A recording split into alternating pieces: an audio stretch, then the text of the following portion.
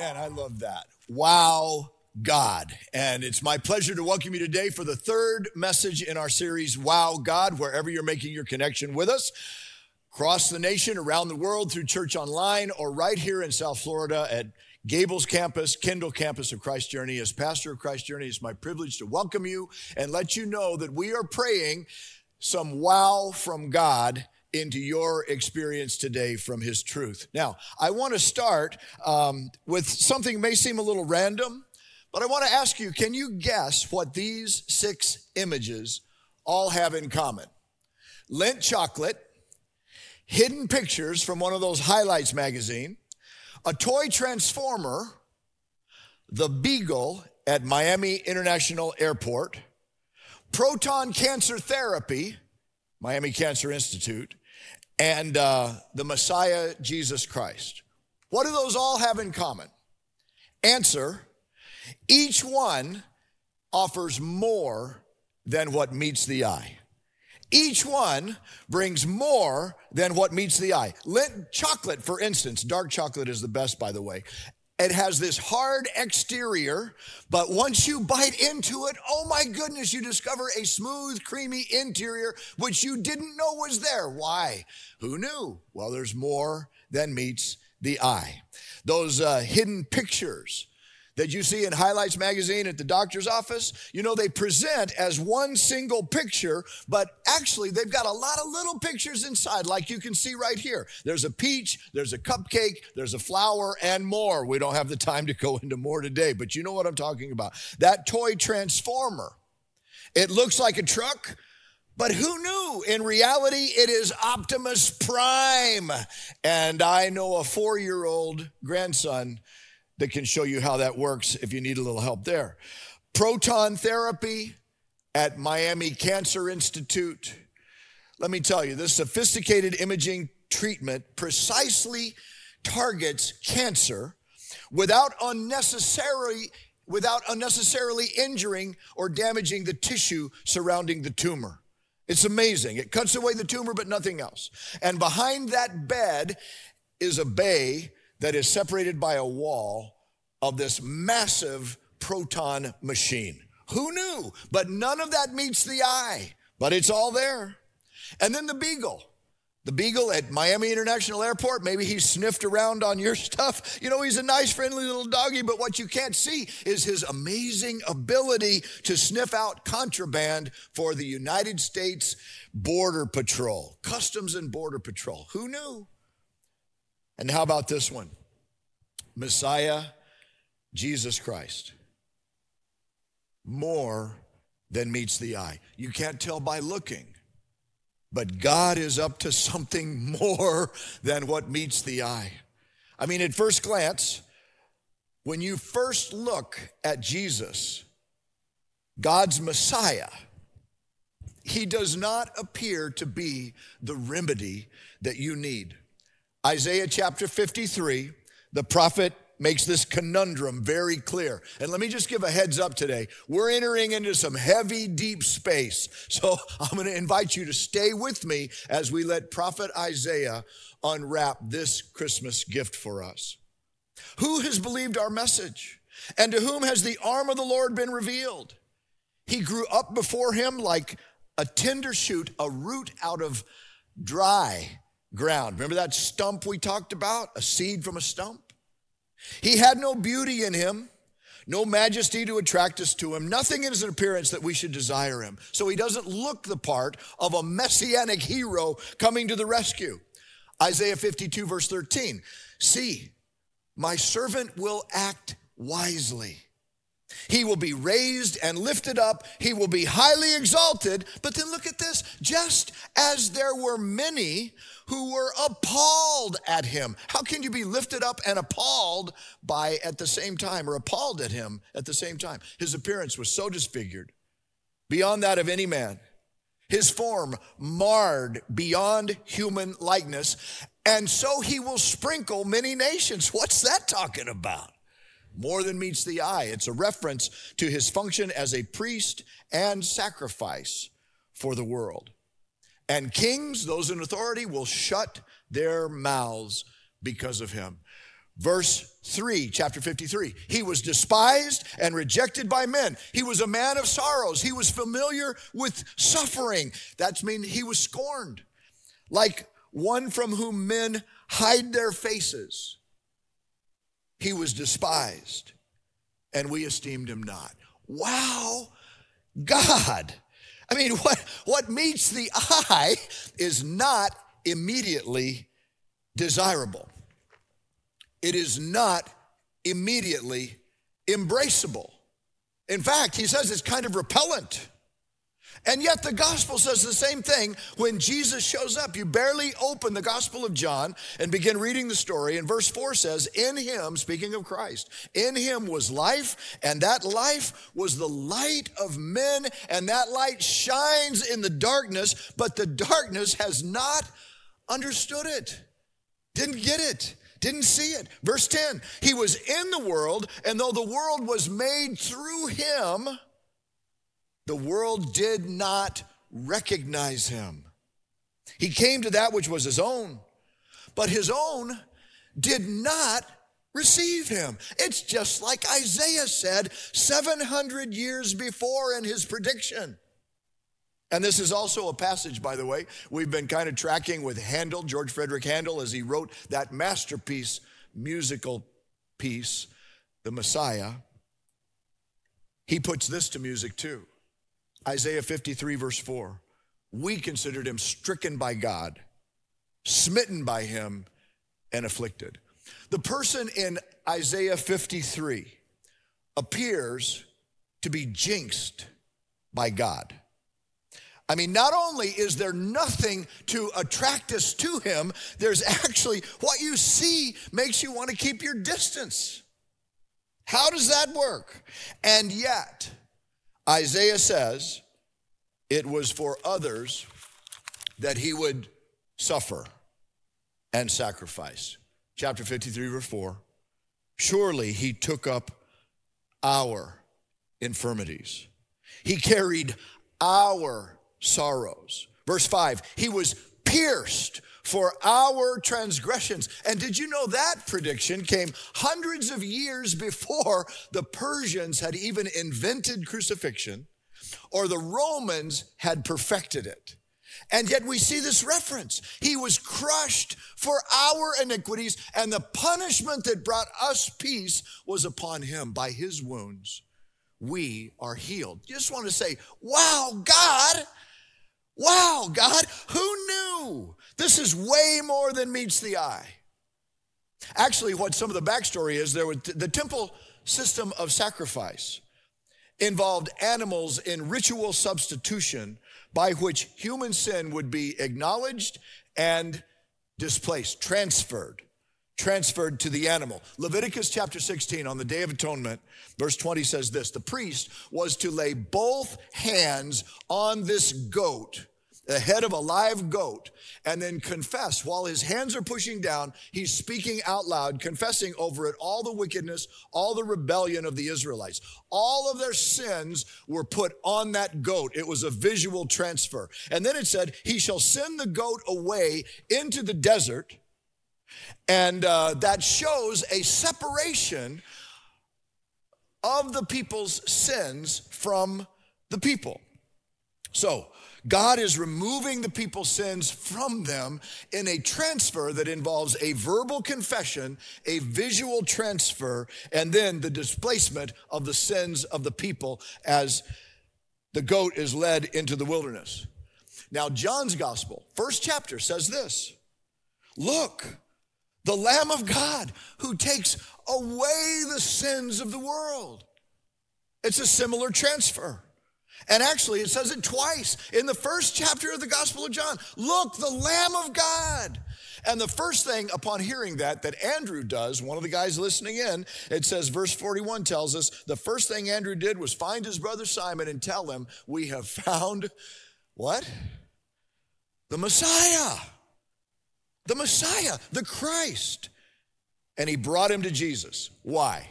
Because in Christ, Messiah had come as the Lamb of sacrifice to take the people's sins upon himself, transfer them off of the sinful and onto the spotless, and the Lamb of sacrifice also became the priestly instrument through which God's kingdom would come into our world, into our lives. And about that, John would again later write this, 1 John 1:7, the blood of Jesus, God's Son, purifies us from all sin. Now, if we claim to be without sin, we deceive ourselves. A lot of people in our world doing that these days. And the truth is not in us. But if we confess our sins, God is faithful and just, and he will forgive our sins and then purify us from all unrighteousness. 1 John 2:2, Jesus is the atoning sacrifice for our sins, and not only ours, but for the sins of the whole world. This is like, wow, God, who knew? I mean, this is sure not what I thought a cure for sin would look like. How about you? It's not what I was expecting in Messiah. Certainly wasn't what they were expecting. And yet the New Testament book of Hebrews shows how in Messiah, in Christ, God fulfills the story that was told by the priestly sacrificial system that God told Moses to establish. All those decades, centuries that it was in effect, God was teaching something to the people. And in fact, that system was in place until the time of Christ. And then when the temple was destroyed in Jerusalem, as Jesus predicted would happen, it was never reinstituted. Why? Because in his body, Christ fulfilled every requirement of justice. He suffered every punishment of sin, and he did it as a human. The sin was transferred to him and taken off of us. And he did it as a human who could die. And he did die, which is the consequence of sin. But he also did it as infinite God. Now here's where we're intersecting Christmas once again. The God who loves us, so that the infinite nature of love was expressed in the precise moment, even as judgment was being done. Now think about this. How can justice, true justice, be done when your offense is against an infinite nature? It takes on an infinite nature. When your offense is high treason or rebellion against an infinite God. Now, this is oversimplified shorthand, but here's what I'm thinking. In order to be fair, because justice must be fair, either a finite must pay infinitely, which would involve some level of eternal sentencing, or an infinite could pay finitely, which is what happens in the Messiah at the cross. In the temple system, every morning, every evening, here's part of the infinite being foretold. Every day you need this. A lamb would be sacrificed for the sins of the people. And Isaiah chapter 53, verse 7, the prophecy of Messiah, God's servant, Isaiah says this: he was led like a lamb to the slaughter. He was cut off from the land of the living. For the transgression of my people, he was stricken. So Christ would die for the sins of others. This is the whole point. Sin's penalty would be paid by a life given, but God chose to provide the life in himself. The sins of a whole world, your world, my world, our choices, others' choices foisted upon us, the sins of the whole world were transferred to Christ, Jesus, who died as the perfect sacrifice, the Lamb of God. This is what the first believers declared. Simon Peter, 1 Peter chapter 2, verse 24, he himself, speaking of Jesus, bore our sins in his body on the tree, that we might die to sin and live to righteousness, made right with God. How? By his wounds, you have been healed. You were like sheep going astray. Listen, this is almost a verbatim quote from prophet Isaiah chapter 53 that we're focusing on. We all like sheep have gone astray. Each one of us has turned to his own way, but the Lord has laid on him, on Messiah, the iniquity of us all. And then Peter says this, now you have returned to your chief shepherd, to the overseer of your souls. Christ died for our sins in our place so that we would not have to suffer the punishment we deserve. Now, theologians call this substitutionary atonement. Substitutionary atonement.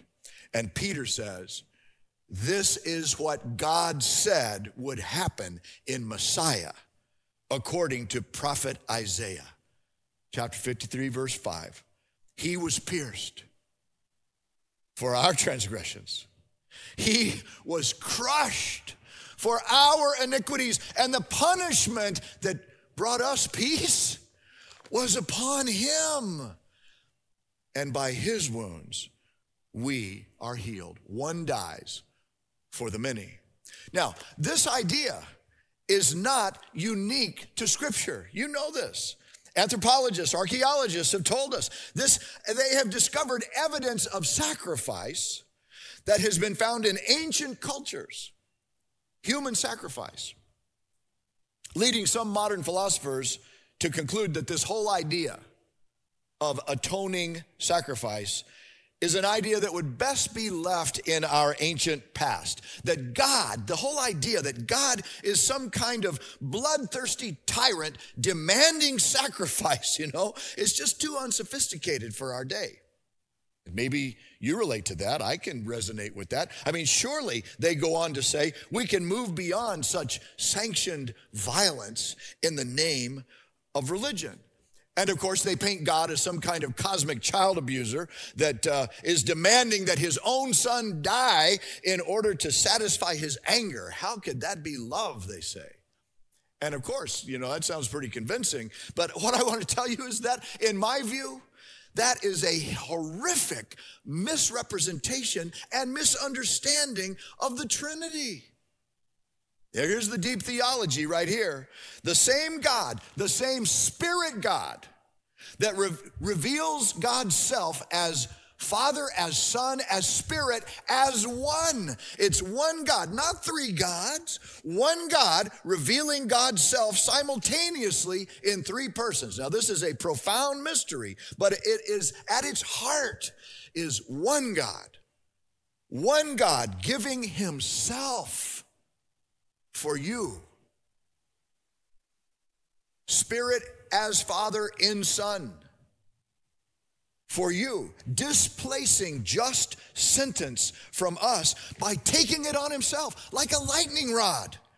Just drawing and absorbing the charge fully in himself, which he could only do authentically. He could only do authentically for us by becoming one of us. Which means, here's the bottom line. If you're a bottom line thinker, here it is. God became human so he could die. This is what Christmas is all about. Why Christmas? God became human, yes. Why? So he could die. Now, is God in favor of human sacrifice? No.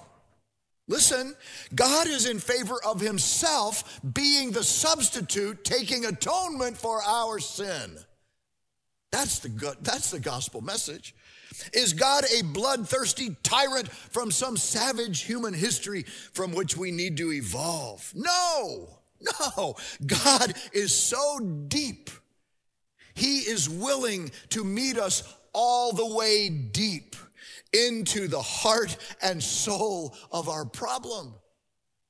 God goes deep into your invisible spirit, your emotional soul, your physical body through which you present to the world, all the way deep into the dark recesses of human sinful nature. That's what's going on here. Some deep thinkers agree. We got a problem. It needs a deep solution. Dostoevsky says this: there are things which a man is afraid to tell himself, And every decent man has a number of such things stored away in his mind.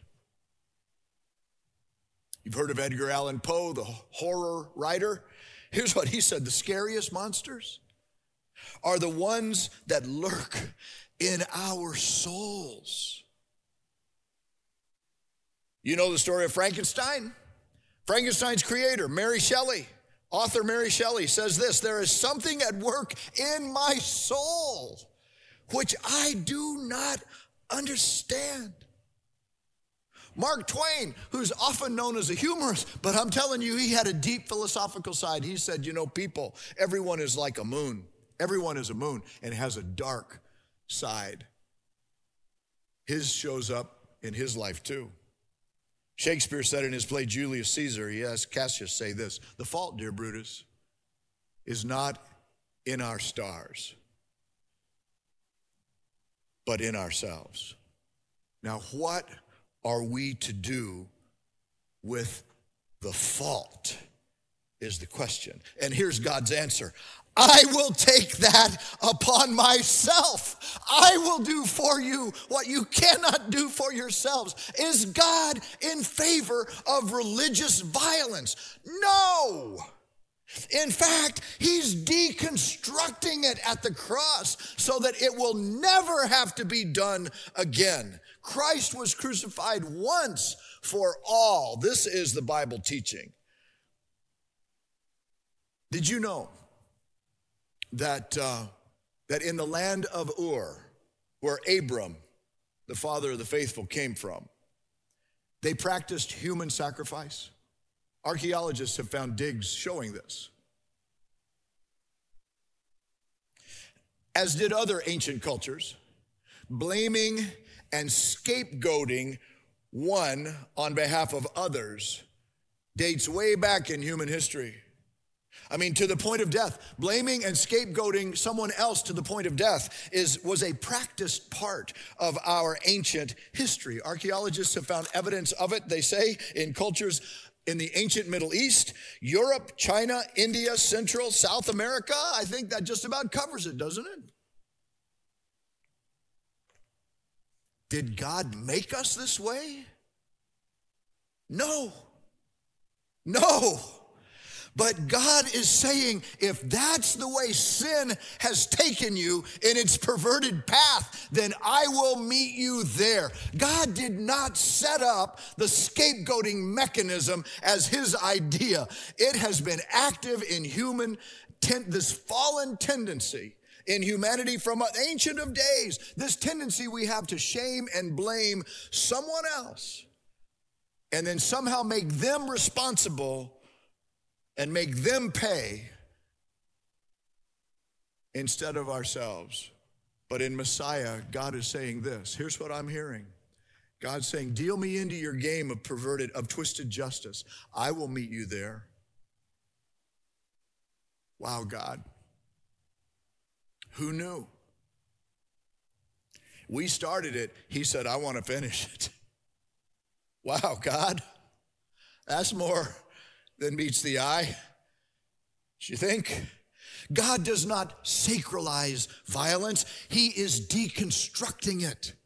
And in Christ, the practice of ritual sacrifice ends once for all. The temple is done. This is the great gift of the Christ event. A contemporary comedian said, all religions are the same. Religion is basically guilt with different holidays. And that kind of sounds clever, right? Kind of sounds smart. As if human religion somehow created human guilt. I disagree with that. I'm not sure that's accurate. I think there's more there than what meets the eye.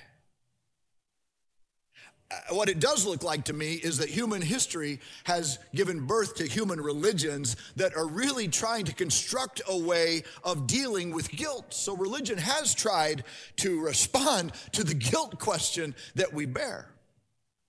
But in fact, secularists have done the same thing. I heard psychoanalysis described one time as confession without absolution. The question is, what are we to do with our guilt and our shame, with the more than what meets the eye inside of us.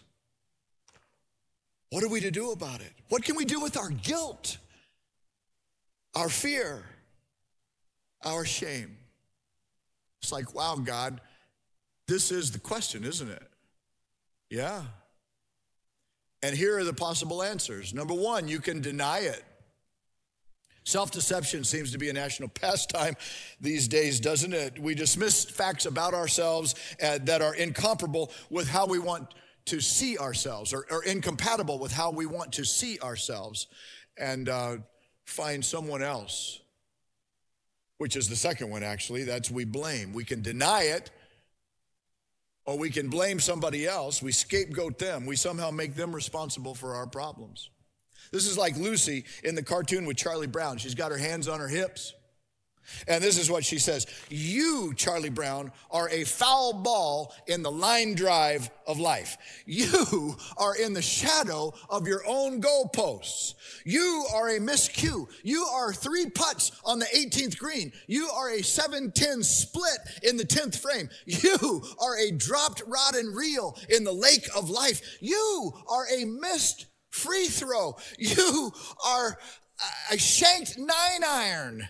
You are a called third strike. Do you understand what I'm saying? Have I made myself clear? There's no shortage of Lucys in our world to remind us of what we aren't, what we haven't been, what we will never become.